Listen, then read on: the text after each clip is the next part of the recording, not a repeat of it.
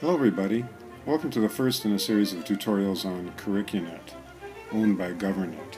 My name is John Drinnan, I'm the Curriculum Chair at Merritt College. Curricunet has grown over the past few years to the point where it's being used now by 60 out of the 110 colleges, and that number is growing daily. More and more colleges are signing up.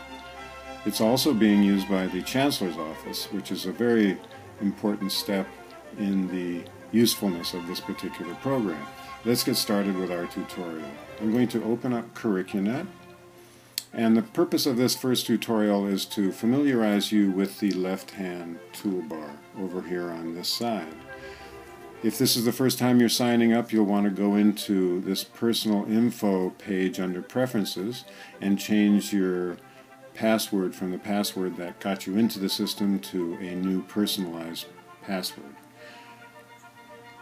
The next area is the Build area, and in this area you're going to be building things from scratch. You can build a new course, a new program by going into the Build area. This particular person has no courses to edit. If you want to start a new course, you'd go over here, click on New Course. If you want to update an existing course, you'd go into Modify Course, and here's where you would deactivate a course. Do the same thing with programs. Our programs haven't been uploaded yet, so that will be something we'll be doing in the future. If you want to track something that's already in process, you'd go to the Track area, and in the Track area you can, if you have a proposal that you've saved and clicked on Finish, then that proposal is going to show up here in your Track area. And here are the approvals. If you've had something that's approved, that's going to show up in this area. And if you click on All Proposals, then you're going to be able to see what other people are working on within the system. You'll be able to see what other people are proposing, so things that are in process, and you can check the status of it, which stage it's at. You can see that some counseling people have been working on some very interesting and innovative courses. We've got counseling for secret agents, zombies in the counseling process. And they've got a good sense of humor over in the counseling area.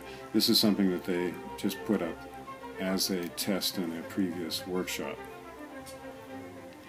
The links area is also useful. GovernNet is the company that owns Curricunet, so I don't think we'll be going there very frequently.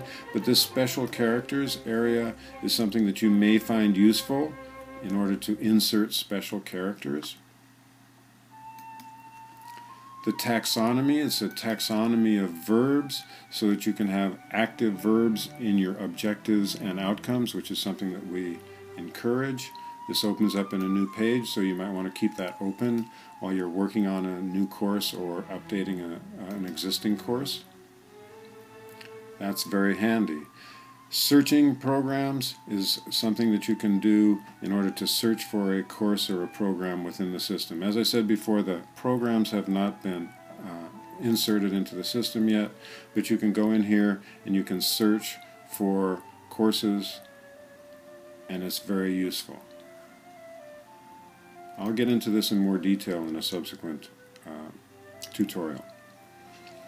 CurricuSearch allows you to search system-wide among the participating colleges both in the state of California and other states that have signed into Curricunet. The Help area is a good area, a useful area. This user guide has some very handy short worksheets on how to do specific things within the Curricunet system. You could download all of these as a doc file and you could keep them available. I have a folder on my computer with all of these in it. If you are someone who's involved in the approval process, you can learn what are the different stages of approval and what you need to do, how to do a new course, how to update a course. All of those things are in here very briefly, and they're a little bit brief. That's why I'm doing this series of tutorials, so that you can actually get more support when you're doing these particular issues.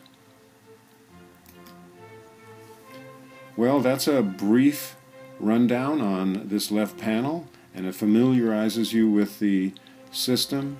So I hope you found this particular tutorial useful. More on the way. Thanks for dropping by. Adios.